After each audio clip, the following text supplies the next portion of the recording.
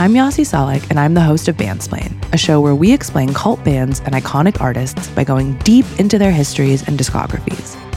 We're back with a brand new season at our brand new home, the Ringer Podcast Network, tackling a whole new batch of artists, from grunge gods to power pop pioneers to nu metal legends, and many, many more. Listen to new episodes every Thursday, only on Spotify. This episode is brought to you by Canva. Better presentations are possible. You just need Canva presentations.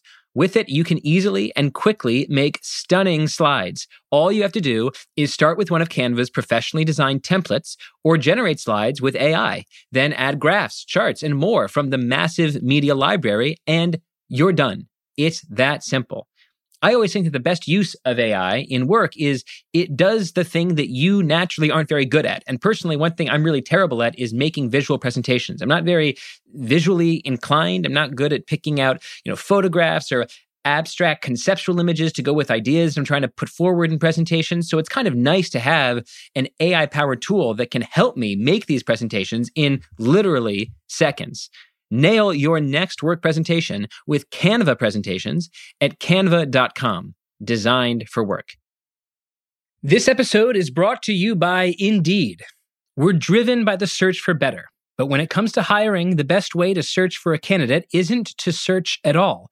Don't search, match with Indeed. Use Indeed for scheduling, screening, and messaging so you can connect with candidates faster. And listeners of this show will get a $75 sponsored job credit to get your jobs more visibly listed at Indeed.com/plane. Just go to Indeed.com/plane right now and support our show by saying you heard about Indeed on this podcast. Terms and conditions apply. Need to hire? You need Indeed. Today, it is the 100th episode of Plain English. I don't know how that's possible. Thank you to all of you who've listened and said you loved the show, said you hated the show. I've never done this before. Hosting a talk podcast is something I have never done. It has been a ton of work and a ton of fun. I'm still figuring things out. I'm still figuring out what this show is, how to balance news and tech gossip and future science and big society questions and war coverage. And to be totally honest, there are days I think I know exactly what I'm doing, and there are days I think I know even less than when I started out. And the truth is that I think this is just a good moment, episode 100, to say to all the folks who have, on any medium, offered negative feedback or positive feedback, email, Twitter, Reddit, I am reading you. I am trying to make this show better, and I am really sincerely grateful to all of you for everything that you've written, even the rude stuff. Because you know what? Sometimes rude people are right. If you like this show, if you enjoy or have learned from any of the first 100 episodes, you can do us one very specific solid. You can give us 5 stars on Spotify, or if you listen on Apple Podcasts, leave a 5-star review. I would really appreciate that. So this show launched in mid-November 2021. Do you remember mid-November 2021? It was an entirely different world. The literal peak of the stock market, the literal peak of crypto valuations. Inflation? Nope. Interest rate increases? Not really. Nope. NFT buzz was huge. I did this show with the New York Times' Kevin Roose, my very first podcast episode, called The Future is Gonna Be Weird as Hell. And it was all about these future technologies like crypto and the metaverse that were all the rage last November. And if you go back and listen, I think you'll find that our analysis holds up pretty well. We were, I think, duly skeptical that cryptocurrencies and metaverse technologies as they existed were going to make a big impact on the world, even though we retained a certain amount of curiosity about their long-term potential. Well, today, Kevin Roose is back, and this episode could have also been called The Future is Going to Be Weird as Hell, or The Future is Still Going to Be Weird as Hell, but for a different reason. I think the most important story of 2022, more important than anything happening maybe in Ukraine or the economy, is the rise of AI tools. That sounds crazy because there are people dying in Ukraine. There is war. There is famine. There's rising costs for essentials like energy and food. But wars end, inflation peters out, interest rates go up and down, But technology can leave a mark on the world that doesn't go away. The invention of cars in the 1880s is more with us today than the empire struggles of the late 19th century. And if you look around the world right now, you look at the organization OpenAI, they released two of the most important tools, GPT-3, which synthesizes language responses to prompts, and DALL-E, which creates original art based on any text. If this episode is successful, I think you'll come away with an almost awed sense of how bizarre and strange and incredible and potentially scary the future could be in a world where these kind of technologies grow and become more a part of our everyday life. In today's episode, we talk about how these AI tools work in the first place, why this summer was a coming out party for this technology, why it should thrill us, why it should terrify us, and how AI could change our relationship to the internet, to society, to truth, and to ourselves. For the 100th time, I'm Derek Thompson. This is Plain English.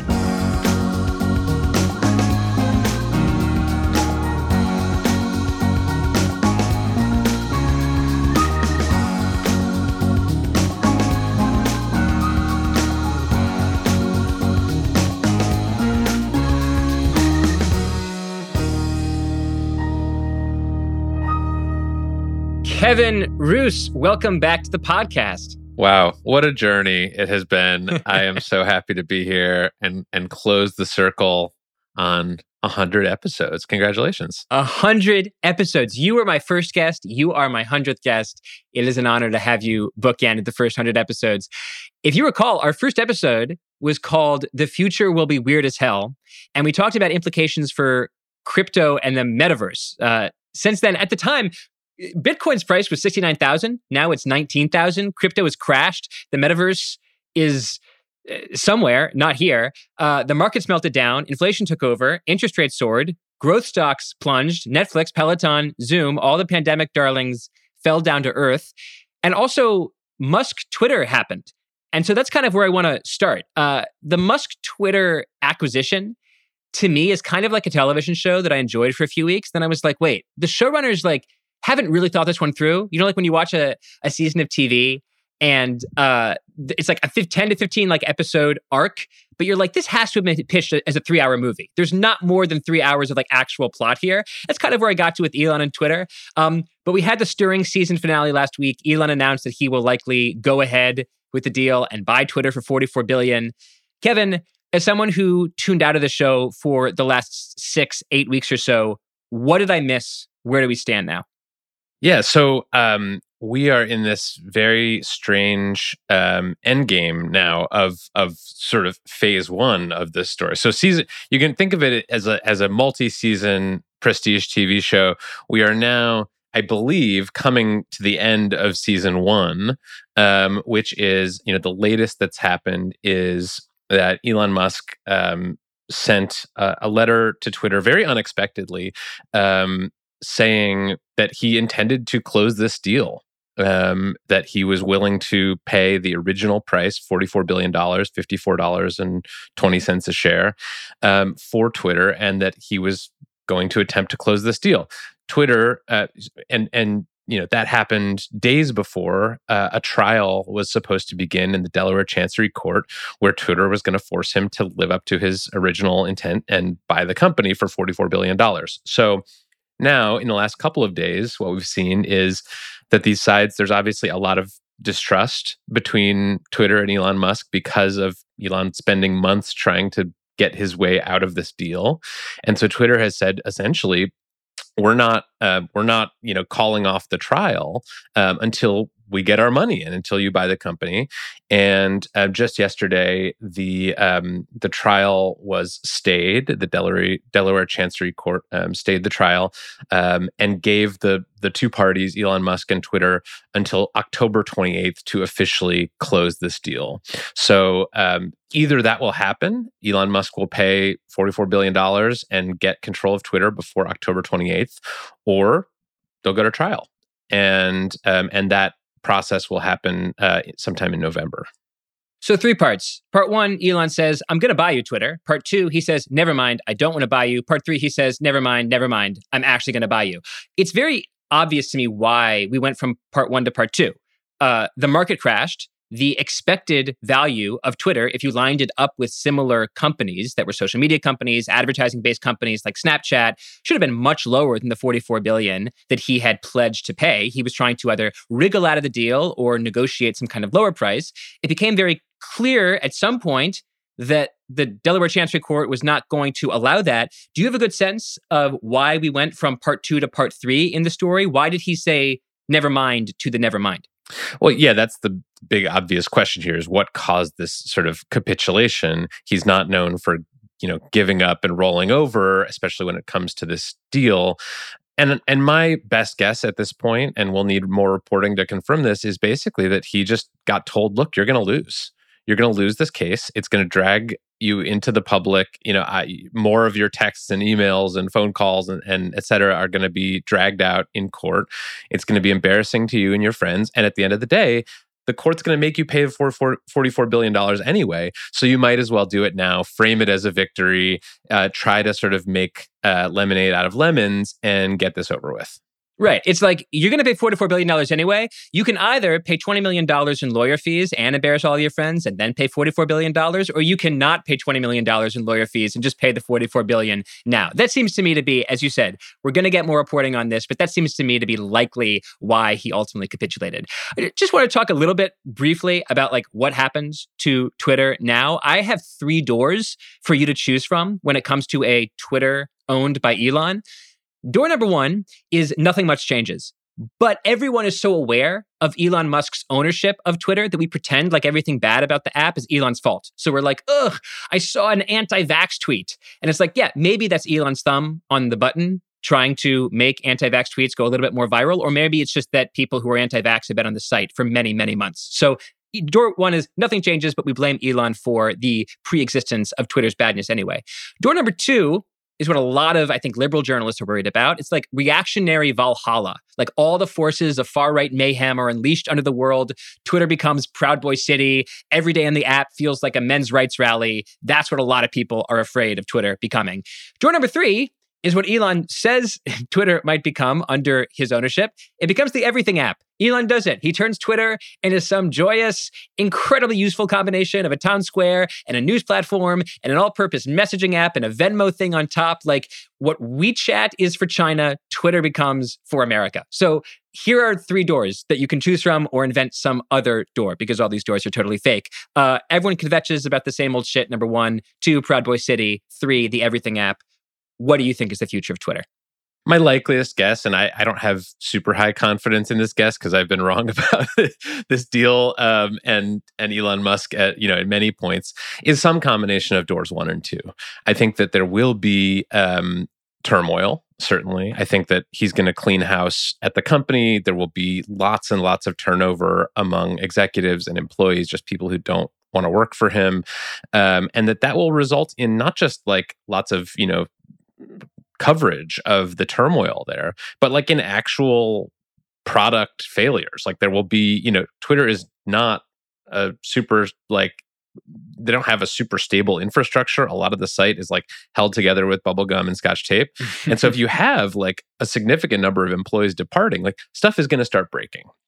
And that's going to happen at the same time as all of these people who have been banned from Twitter in the past are let back on. That is one thing that Elon has said very clearly in public and in his private text messages that he is going to do, is to reverse all permanent bans or most permanent bans of Twitter users, including Donald Trump, including people, right-wing figures who have been banned for hate speech and harassment and misinformation and things like that. So I think there will be those 2 things happening simultaneously. I also think the first door is very likely, which is that no matter what, he is going to become the de facto customer service department of Twitter. And I don't think he understands how annoying that is going to be for him, because it's not just going to be people on the left who are saying this sucks, and it's Elon's fault. It's also going to be his friends who are saying, oh, I didn't get verified, or I'm being shadow banned because my tweets aren't getting as much reach. Like, that is absolutely going to happen, and I think it's going to make him pretty miserable. The known unknown here is who's actually going to run Twitter. Elon Musk does not have time to actually, on an hour-to-hour basis, be the chief executive of Twitter. He's the CEO of SpaceX. He's running Tesla. He's running a bunch of other stuff. He's trying to create brain-computer interfaces with Neuralink. He's trying to create robots at Tesla. There's a lot going on in his sort of weird emporium of future tech science stuff. He's not going to have that much time to worry about shadow bans. So do you have any insight into who from the Elon metaverse will end up as being de facto in charge of Twitter? I don't. I mean, what we saw in the text messages with him and his friends that came out of this as part of this court proceeding is that there are a lot of people who would gladly stick their hands up in his orbit to be the CEO of Twitter. I mean, Jason Calacanis, the podcaster and investor, volunteered to be the CEO of Twitter very magnanimously. Matthias Döpfner, the owner of Politico, also volunteered to run it for him. So I'm sure there will be any number of people who will be glad to take that on. The question is, like, do any of them have actual expertise and a vision for this company, or are they just trying to suck up to Elon Musk and use his ownership as a way to increase their own power? I have no idea who's going to run it. I have no idea what's going to happen. Maybe you should run it.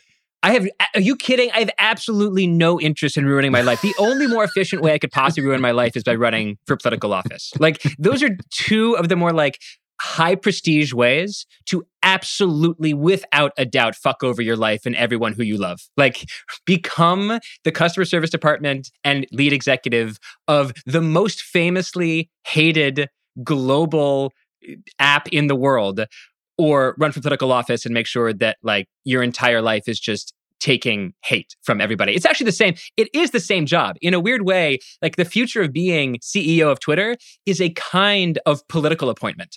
It is in part because a lot of the incoming hate is going to be explicitly political. Oh, why is this group not getting more attention? Why is this group getting too much attention? I mean, what a friggin' mess.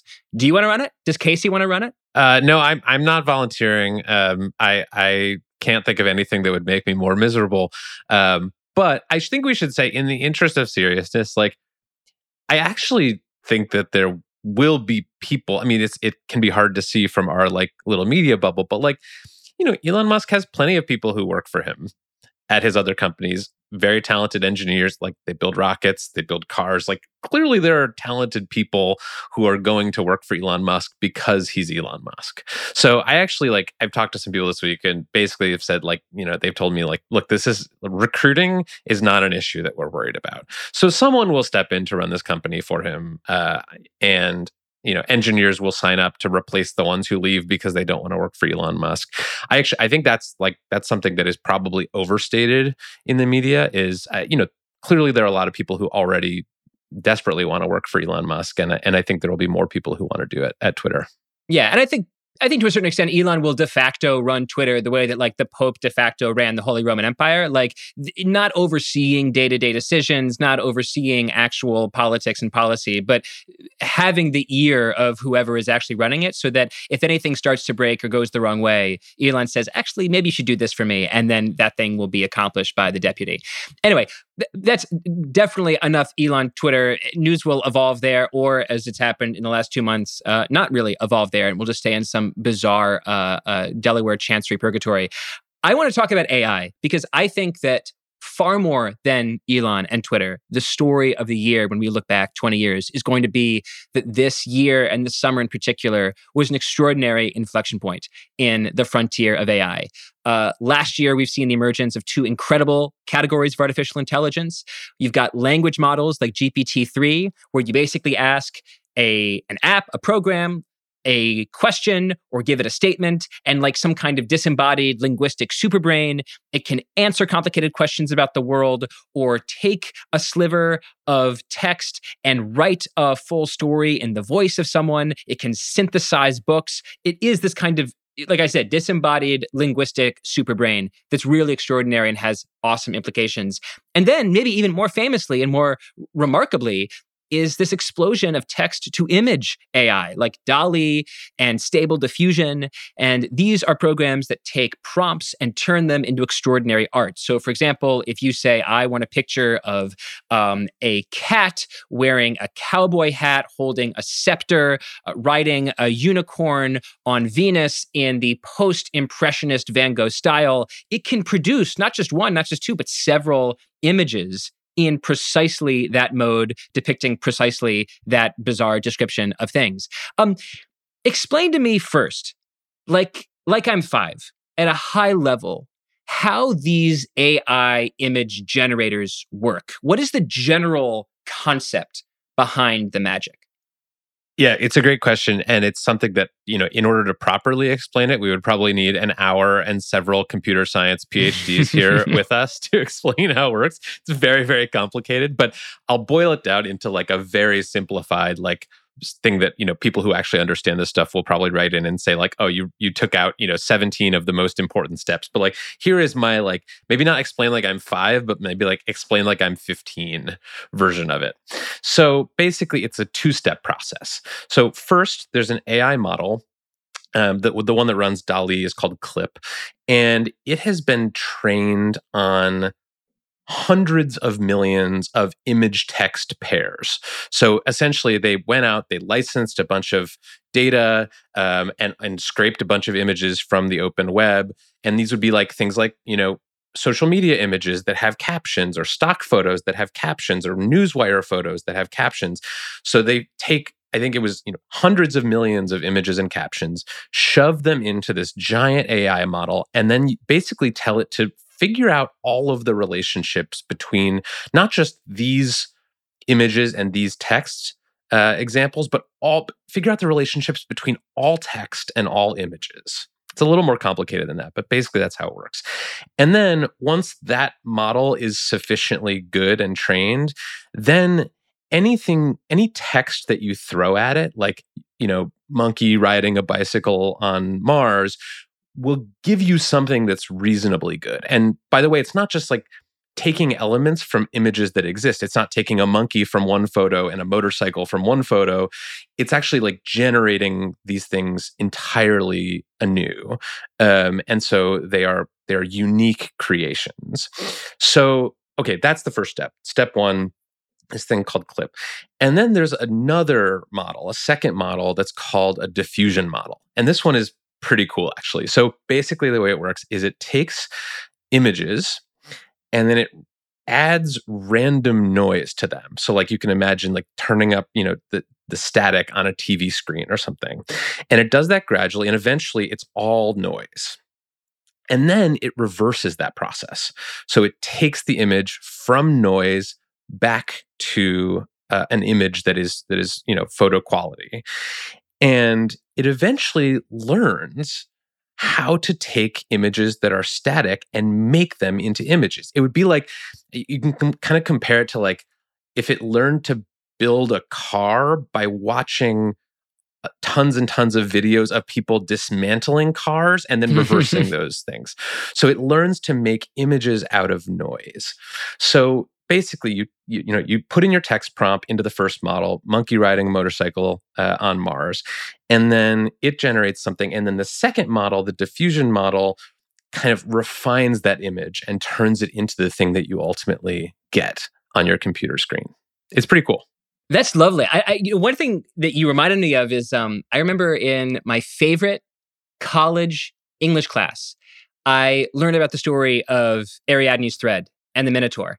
And the way that the labyrinth of the Minotaur was solved was that Ariadne carried the thread through the labyrinth to the center of the labyrinth where the Minotaur lived, so that the thread could be followed back out in order to escape from the labyrinth. And so that's like the metaphor that occurred to me as you were talking about how you can figure out how to do something generatively by becoming an expert in its opposite in a weird way. Like it's such a lovely and interesting thought experiment. And I just want to double down on one thing that you said, because I do think it's misunderstood. These are original creations. this is not pastiche. Like whatever my stupid introductory example was, the rodent cowboy hat, it's not as if DALL-E or Stable Diffusion is taking a rodent that they found on Google Image, then putting it with the hat that they found on Bing image search. It's literally drawing is actually too anthropomorphic. It's synthesizing these things uniquely for my prompt, which is spooky and weird and kind of wonderful. One question that I have for you that I haven't seen explored as much as I want it to be is that I think it's underratedly amazing that all these AI tools came out around the same time. Like GPT-3 comes out, and then Lambda comes out from Google, and they do very similar things. Or DALL-E comes out in the text-to-image world from OpenAI, and then Stable Diffusion comes out. And this is an example of something in tech history that's called simultaneous invention. Like Newton and Leibniz basically invented calculus at the same time. Alexander Graham Bell and Elijah Gray invented or submitted their patent for the telephone on the exact same day. Do you have any explanation for why so many different groups seem to have reached the frontier at the exact same time? I mean, it's like this one summer was the Cambrian explosion of all of these different tools. Like, why were they all secretly at the same place at the same time? Yeah, it's a great question. And I think there are a couple explanations for it. Sort of a few things that kind of converged within the past 2 years. So one thing is that hardware just got a lot better.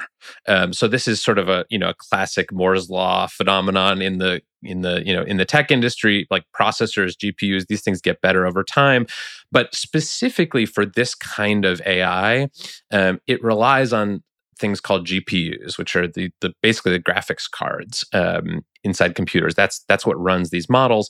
And 10 years ago, if you wanted to build an AI, like a neural network, you'd go out and you'd literally buy just a bunch of graphics cards, like the same ones that you'd buy if you were building a high-end gaming PC. And then you use those to run your AI models, and it worked pretty well. But now, 10 years later, companies like NVIDIA, these chip companies, they make hardware that is specifically designed to run AI models. And that has made these models much faster, much more capable. It's brought the cost down to be able to train one of these models. Another thing that has happened, so hardware is one piece of it. There's also just the what they call the hyperscalers. So these companies like Google, like OpenAI, like Facebook, they got much richer because of things like search ads for Google and targeted social media ads for Facebook. And they used those profits from their main businesses to essentially do a land grab in AI. So Google, used the profits from search ads to hire hundreds of, maybe thousands of AI experts, like the top people in the field, gave them essentially unlimited budgets and access to their massive troves of data and compute power. Facebook did the same thing. And so they were all kind of racing, armed with billions and billions of dollars in capital, and all trying to work on some of the same problems. So that's another structural piece of it. The third, and I think actually the most important thing that happened in the last few years, is that computers figured out language. So in 2019, OpenAI came out with this model called GPT-2, which was the predecessor to GPT-3. And it was basically, as you said, this disembodied linguistic superbrain. It was massively trained on tons and tons of examples using one of the biggest computers in the world. And it just became extremely good at predicting and transforming text. And that started what's been called the large language model era of AI. And then once GPT-2 and GPT-3 then came out, people started realizing, wait a minute, there are all these other things that can be turned into language problems. So instead of asking the large language model to finish a sentence, what if you asked it to finish a line of code? What if you asked it to finish a song or draw a picture or predict the 3D structure of a protein? Or the most recent example that just literally happened in the last week, Meta and Google both came out with text-to-video generators. So the same principle, the same thing you can do with DALL-E for static photos and images, you can now do with movies. So basically everything, once computers had kind of figured out language, then researchers started realizing, wait a minute, everything can be a language problem. There's even this one really amazing paper that just came out of Google where the researchers took a robot, like a physical hardware robot. And traditionally the way these things are programmed is like, in sort of if-then statements. If there, is a drink that spills on the counter, then you go over this many inches to the sink and you grab the sponge and you come back and you wipe down you use your robot arm at such and such an angle. And instead of programming it that way, they turned the robot into a language model. They started asking it, how would you clean up a spill on the counter? Is it A, B, C, or D? The robot chose, and then it executes those instructions. So the robot basically became the body of the large language model. So this is an incredible breakthrough, and it's something that has underlied a lot of the last couple years of progress. That was a fantastic answer, and it did better than I could possibly do to explain why I think these AI breakthroughs might be the single most important story of 2022. Inflation is going to go away. Interest rates will go up and then they'll come down. These tech breakthroughs could be the opening innings, I think, of just an absolutely wild revolution. And in the next few questions, I want to choose to be excited about this revolution and then scared. And just sort of like, bifurcate my emotions. Like let's be excited first, and then just like let's save all of our fear for the next question. All right, let's be excited. Like, holy fucking shit. Are you telling me that I could just like tell a machine to like make an animated scene of a movie and it's going to do it? That I can just say, I want a song in the key of C# that sounds like early Coldplay, but actually the voice is a female, and it can like begin to put together a truly novel. Again, these are synthetic, generative products. They are new, not borrowed. It can create a new song and therefore help me as a songwriter. Like, what are you, Kevin, most excited about in terms of actually using one of these like AI disembodied superbrain assistants to help you be more creative in your life? Yeah, I mean, there's unlimited possibilities, right? So I am a writer and a podcaster, and I also enjoy art. So I've made some stuff in DALL-E and these other image models that I'm very excited about. I actually am having one of my creations like printed and framed to put up on the wall of my office. I also like have some ideas about things that I would like to do with AI when it comes to, for example, making videos. I've interviewed a number of people who are already using this stuff in their day jobs. One person is a sort of filmmaker and visual special effects designer who is using this stuff already in storyboarding, in doing some sort of primitive special effects with it. So, I mean, everyone is now going to be able to make not just art, but movies. They're going to be able to write in ways that they've never been able to write. I used a GPT-3 based model last year to write a book review for the New York Times Book Review. And it was a little bit of a stunt because the book was about AI and I disclosed it. But like, if I hadn't told my editors that this is what I was doing, like, I'm pretty sure they would have had no idea. So that's the exciting part. We're all going to get not just better at this stuff, but faster. I mean, one of the most interesting pieces of data about the effects of these programs so far was with something called Copilot, which came out of GitHub. And it's basically this idea of using a large language model to complete lines of code. And so it doesn't replace the programmer, but it basically goes inside the programming environment and it sort of auto completes when it sort of senses what you're trying to do. It says like, would you like to just have us do the rest? And they've done some initial tests on that, and they've found that it makes programmers about 50% faster. So just imagine that extrapolated to every creative industry, and you get a sense for like just the pace and the scale that this is going to enable as far as trying out new ideas, making new creations. We're just going to have sort of a Cambrian explosion of new creativity. I My daydream is that I have this parallel life on Earth 2, where rather than go into journalism, I tried to become a musician. And I'm not very good at playing piano, and I can't play guitar. And I've written a few songs, but I haven't really shared them with more than like one or two people. But sometimes, I'm not trying to be a wife guy here, but sometimes I like playing like a song that my wife says she likes, like learn like the really simple like triad chord structure, and then like sing it back to her. One thing that really excites me as someone who has this sort of like parallel life daydream as a musician. Well, my wife really likes Billie Eilish and Taylor Swift.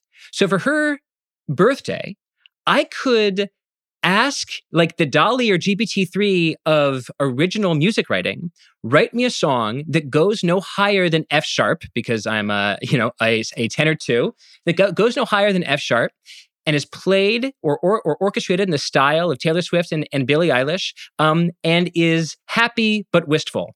And like, it could actually help me write an original song. Like, there's little things like this that are just like so exciting to me. And they're exciting not only for me, look, I'm 36. I'm never going to become a professional musician ever, period. Not with that attitude. Not with that attitude, you won't.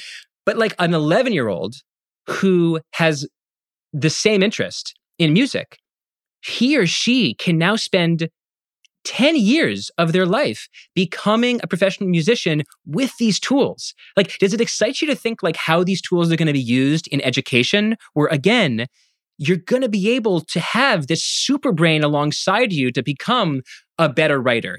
Write my essay in the style of, who knows, John Updike, right? If you like John Updike, you want to write with really beautiful crystalline metaphors, rewrite my essay in the style of John Updike.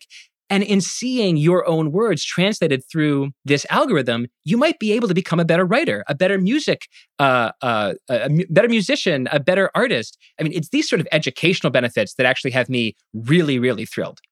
Yeah, it's super exciting, and it's really going to expand not just the work that we're able to do, but our ability to focus on the parts of our jobs that we actually like. So like one, early example of AI kind of transforming our industry is that, I used to spend, when I was a young journalist 10 years ago, I used to spend a lot of time transcribing interviews. It was like kind of a drag.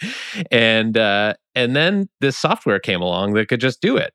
And I think the same thing goes for podcasts. I mean, there used to have to be a producer, if you were working on a certain kind of podcast, who would sit in the meeting and type out everything that everyone said. And then, now that's all instantaneous basically, and it happens through AI. So I think there's just a ton of potential, not just to allow for new forms of creativity, but to sort of take away the parts of the job that no one actually likes doing. This episode is brought to you by Canva. Here's a writing tip for work. Don't just write. Use Canva Docs. It has Magic Write, a built-in AI text generator powered by OpenAI to help you create almost anything, from meeting agendas to job descriptions, marketing plans, proposals, and more. Canva is here to help you get it done. If you've used AI for work, for writing, for coming up with bullet points for a podcast, a meeting, you know that AI works best when you're specific, when you tell AI exactly what you want and then tell it again and again. Help me do this. Help me talk like this kind of person. The more specific you can be, the more helpful you'll find it is. Generate your draft fast with Canva Docs at canva.com, designed for work. This episode is brought to you by Workday. Get the whole band together with Workday and pair finance and HR on one platform for an epic performance. With Workday AI at the core, you'll make confident decisions faster than ever. And you'll drive flawless business and finance operations with an agile platform that constantly evolves to future-proof your organization. Be a finance and HR rockstar with Workday.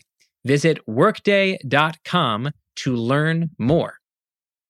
This episode is brought to you by Indeed. We're driven by the search for better, but when it comes to hiring, the best way to search for a candidate isn't to search at all. Don't search, match with Indeed. Use Indeed for scheduling, screening, and messaging so you can connect with candidates faster.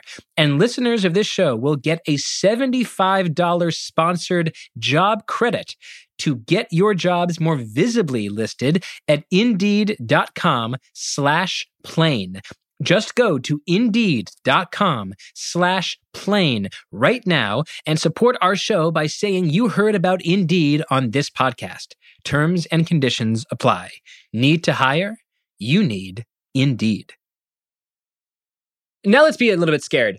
I think there was a prediction of AI and algorithms and automation that said that the kind of jobs that are most likely to be replaced by this next frontier of technology are jobs that are routine-based. The jobs that were considered safe were the jobs that were creative. Jobs like, for example, writing, making music, drawing images, being a video game designer, being an artist. But it is precisely these higher level creative tasks that this new crop of AI is potentially impinging on. Are you worried about the employment or disemployment effects of technology like this on the workforce? Absolutely. I mean, I think anyone who says that this is not going to displace workers in creative industries is insane, or is selling something, or is willfully ignorant. I'm already hearing from game studios that say, we can now do things that we would have had to hire 50 people to do. This is, and you're right, it is a total failure of our predictive capabilities. I mean, I remember just a few years ago, you had this sort of narrative, and Andrew Yang was out there talking about how automation was going to get rid of truckers and retail cashiers and warehouse workers, industrial workers, and the whole narrative was that basically AI and automation were a working class problem. And instead, what happened is that it came for the creative class first. And so I'm revising a lot of my own predictions about that. I think that we'll have fully automated game and movie studios before we'll have fully automated Amazon warehouses. Wow. I think that an AI-generated song will reach #1 on the Billboard charts before a car makes it from New York to LA with no assistance. I think that we are radically changing our idea of who is at risk of automation. And I think a lot of that is based on this misunderstanding of creative work.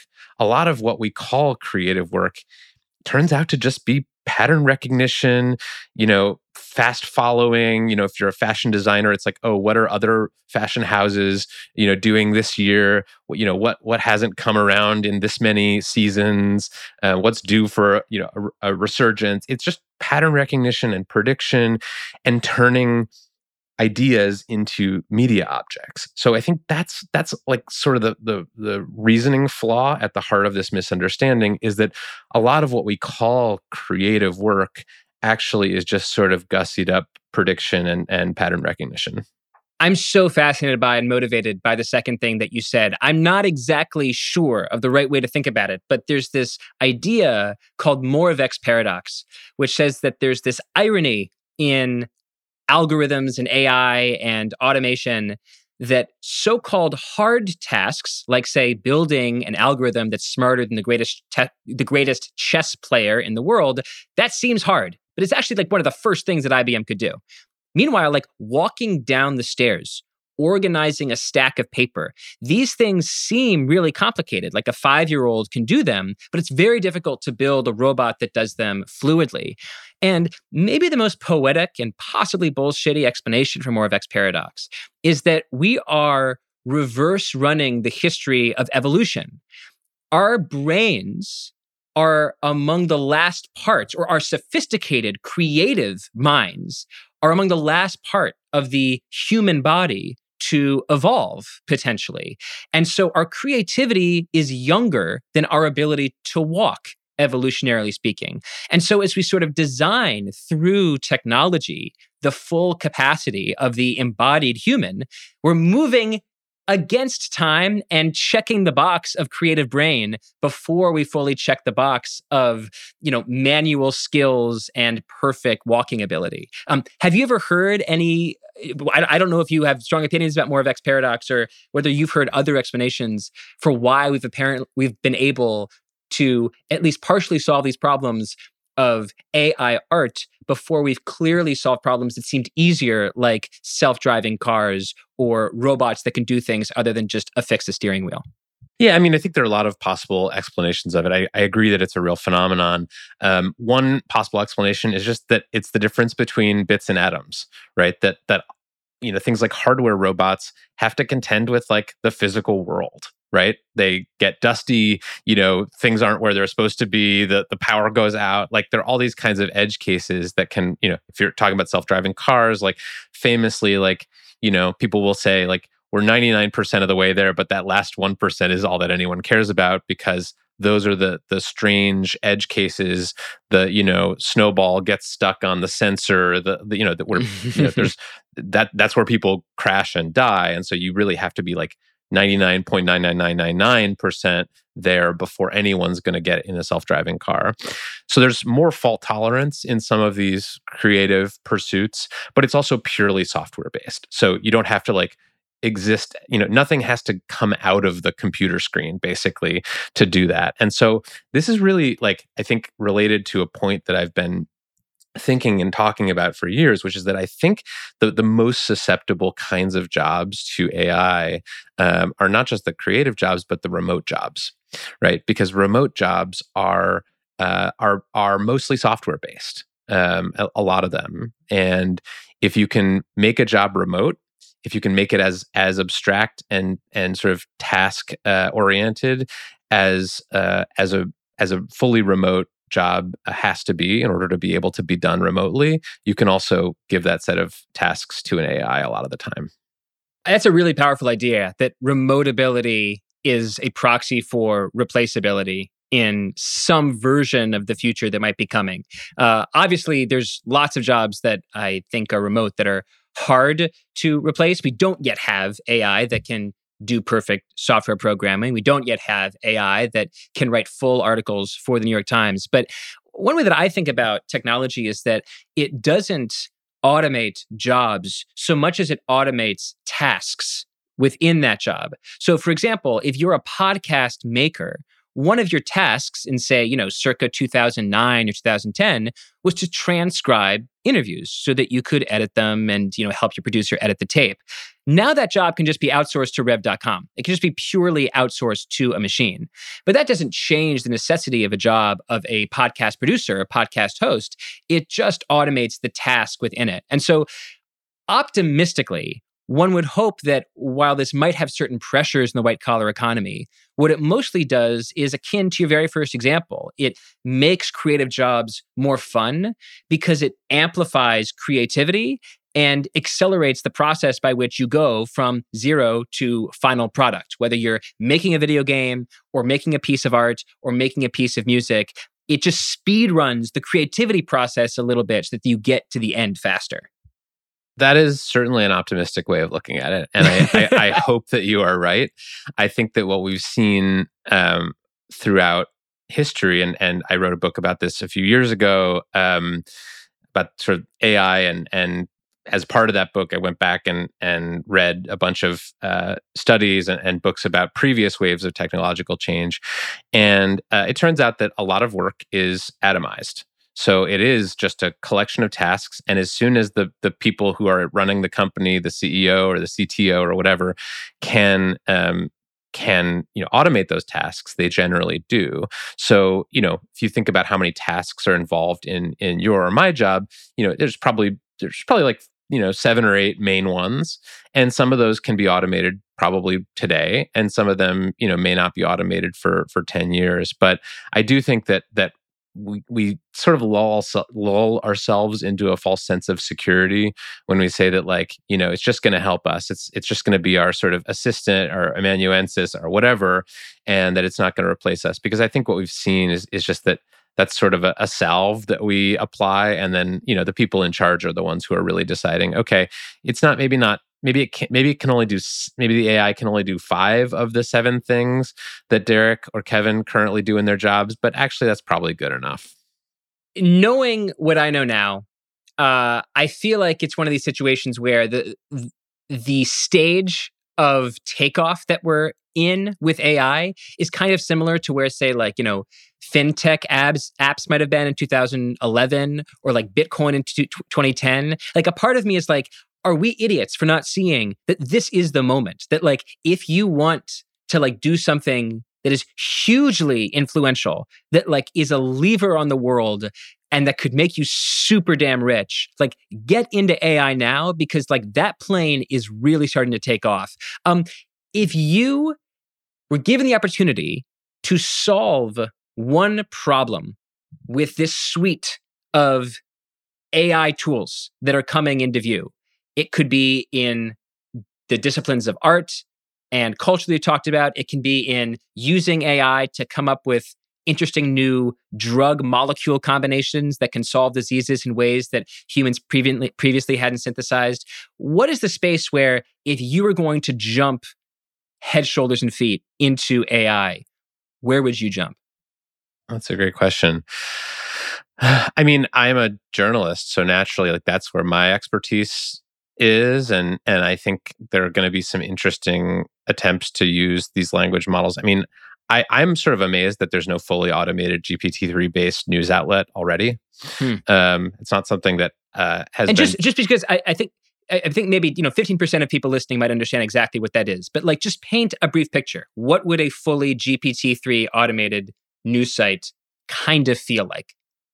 Well, it could look a couple different ways. I mean, the sort of light version of that would be, instead of coming up with story ideas and then pitching them to an editor, and then painstakingly reporting and writing them, and then having a photo editor who selects the art that goes on the story, and then someone who hits publish, and then a team of people who are promoting it, like that could, most or all of that could be automated. So I could come in one day and an AI could have already, said, these are the 10 most important stories in the world. We've generated versions of them, 3 versions for each story. Which one of these do you want to publish? Slap some headlines on them automatically, generate the art automatically, hit publish automatically, promote on social media automatically. That this would all just be seamless and is easy. And you could basically run an entire newsroom with one person. That's one of the visions for this. The other vision that I've spent a lot of time thinking about recently is what I would call sort of dynamic sort of generated content. So if you go to a website right now, if you go to the New York Times, .com or the Atlantic.com, no matter who you are, where in the world you are looking at that website, you're going to see the same stories, right? You might see them in a slightly different order, or you might see, different mix of stories depending on, what browser you're using or mobile or whatever. But you're going to see the same stories. You're going to open them up. They're going to look the same. They're going to have the same art. They're going to have the same words. With AI and large language models, what you could theoretically do is to generate content on the fly for an audience of one.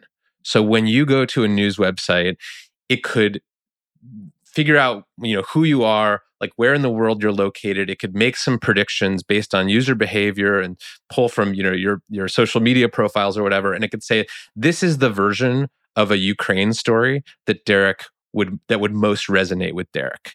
And it could generate that spontaneously on the fly, a brand new story that no one's ever seen before. Choose a piece of art, generate a piece of art that is calculated to your specific tastes. And it could do that all in the time that it takes you to load a news site today. So you could effectively have, billions of people each reading and experiencing and watching versions of reality that are specifically tailored to them. Dude, that is terrifyingly plausible. And you know what company is obviously best suited to make this a reality? Think about all the questions we already ask Google. I asked Google News questions, right? What just happened in the UK? Who's the new UK Prime Minister? I was doing a podcast a week ago about sort of some of the domino effects of Federal Reserve policy on Southern Asian currencies. Okay, they know the Google questions that I asked for that and the tabs that I opened up for that. But more than that, they know my consumer questions. I just decided that I want an Apple Watch. So I went around looking for which Apple Watch I should buy as a first-time Apple Watch customer. I need new slippers, so I went looking for slippers. All right, what's really annoying is having a bunch of ads that really have nothing to do with what I'm interested in, or actually are just like boxes where it's like, here's a picture of slippers. What's more interesting is to have the Wirecutter article or something like it presented to me so that I already have this organization of, oh, here are the best kind of Apple Watches for someone like you who's buying their first Apple Watch and doesn't swim a lot and doesn't like go for long runs. While that same news site, which is serving me dynamic advertisements in the form of content, is also serving me content that is fully written out. It's an article in GPT-3, but based on the prompts that I've asked Google. It's like Ask Jeeves, but turned into a dynamic website paid for by the advertisement that's also based on my search behavior. I mean, I'm sure there's 1,000 problems with this, maybe in terms of privacy. I'm sure there'd be some kind of blowback because it's a little bit creepy to have a website that so very clearly holds up a mirror to your online Googles. But something like this seems horrifyingly plausible to me. Oh, I'm sure there are startups that are building this right now. I'm sure there are, someone will come out with this. And I think that's going to be a really interesting inflection point, not just in the digital media business, but in like kind of the history of society as a self-conceiving thing. So I have a person that I talk to a lot about this is Jack Clark, who's a former journalist who then went into AI and now is running a big AI company. And he is very, very smart about this stuff. And he sort of talks about this coming reality collapse, what he calls the reality collapse, which is that basically, up until this point, society, at least since Gutenberg, has had sort of a centralized idea about what is not only happening in the world, but like, what is society? What are our institutions doing? Who are we? And so we're moving from that, he believes, and I tend to agree with him, into a world in which we'll all have these kind of like hyper-personalized, dynamically generated, kind of like sort of choose your own adventure realities. That's all going to be sort of overseen and conducted by AI. So, it's not just that right-wing people will read right-wing news sites and left-wing people will read left-wing news sites. It's like everyone's sense of reality will be individually tailored to an AI's prediction of what will generate the most clicks or watch time or product buys or anything from them. And I think that's a really important moment. And it's really, this is sort of the scary part, is that we actually have never run that experiment before. And it will be very, very interesting. And I think there will be a lot of trouble that comes with that.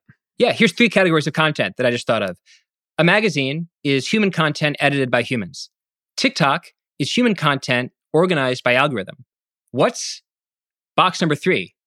Algorithmic content organized by algorithm, where all the TikToks or all the articles or all the images, as if it's an algorithmic Instagram, are all produced by these AIs that we're talking about. And also there's a meta AI, an orchestra conductor, that's organizing the process by which, or organization of which, we confront.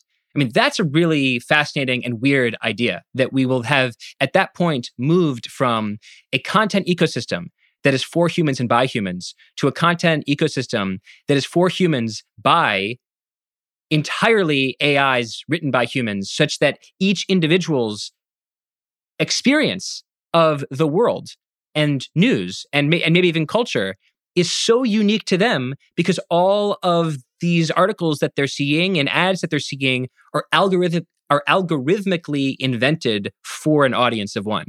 It's bizarre, and I agree, like rather destabilizing, because it cuts against, I think, certain assumptions of what a society is, a kind of meshed, shared experience of similar inputs. Everyone listening to the same Taylor Swift song, everyone watching the Super Bowl, everyone watching the same presidential debate and reading about it in the news.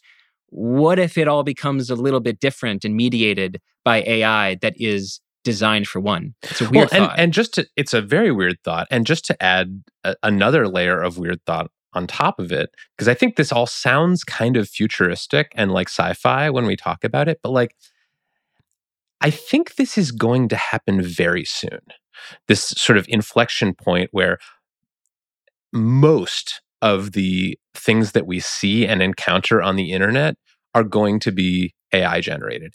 I think we may be there like within the year for images. I think that it's entirely plausible, if current trends hold, that by the end of this year, the majority of new original images that are produced on the internet every day will be generated by DALL-E, Midjourney, Stable Diffusion, just as a matter of just pure numbers. I think there's a possibility that's already happened. It's funny because episode 1 was the future will be weirder than you think, or the future will be weird as hell based on crypto and the metaverse. And now we're like, the future is going to be weird as hell, but actually because of AI. Maybe we're right about the big picture, but every year I need you to come back because a different animating technology will prove the point that the future is going to be weird as hell. Like next year is going to be like, micro drones dotting the skies is actually the big thing, the big breakout technology of 2023. And that's why the future is going to be weird as hell. But if only there were a podcast devoted to the idea that the future is going to be weird as hell that would track these developments on a weekly basis. God, I wish someone would start a podcast like that.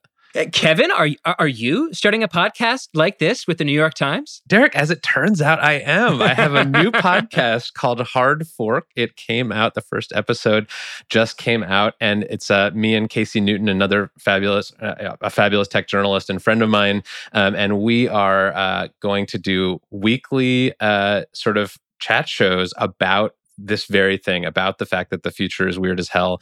And we're going to look deeply into things like AI-generated art. We're also going to look at other technological phenomena, and it's going to be really fun. So thank you. I can't believe we ended up circling all the way back around to a promotion of my new podcast. But the future is going to be weird as hell. That's the last note that I had on my notepad. So I'm very glad that you yourself built the on-ramp to it. Kevin Roos, the podcast is called Hard Fork? Hard Fork. Hard Fork with Kevin Roos and Casey Newton. Kevin, thank you so much. Thanks for having me. Thank you for listening. Plain English is produced by Devin Manzi. If you like the show, please go to Apple Podcasts or Spotify, give us a 5-star rating, leave a review, and don't forget to check out our TikTok @PlainEnglish_. That's @PlainEnglish_ on TikTok.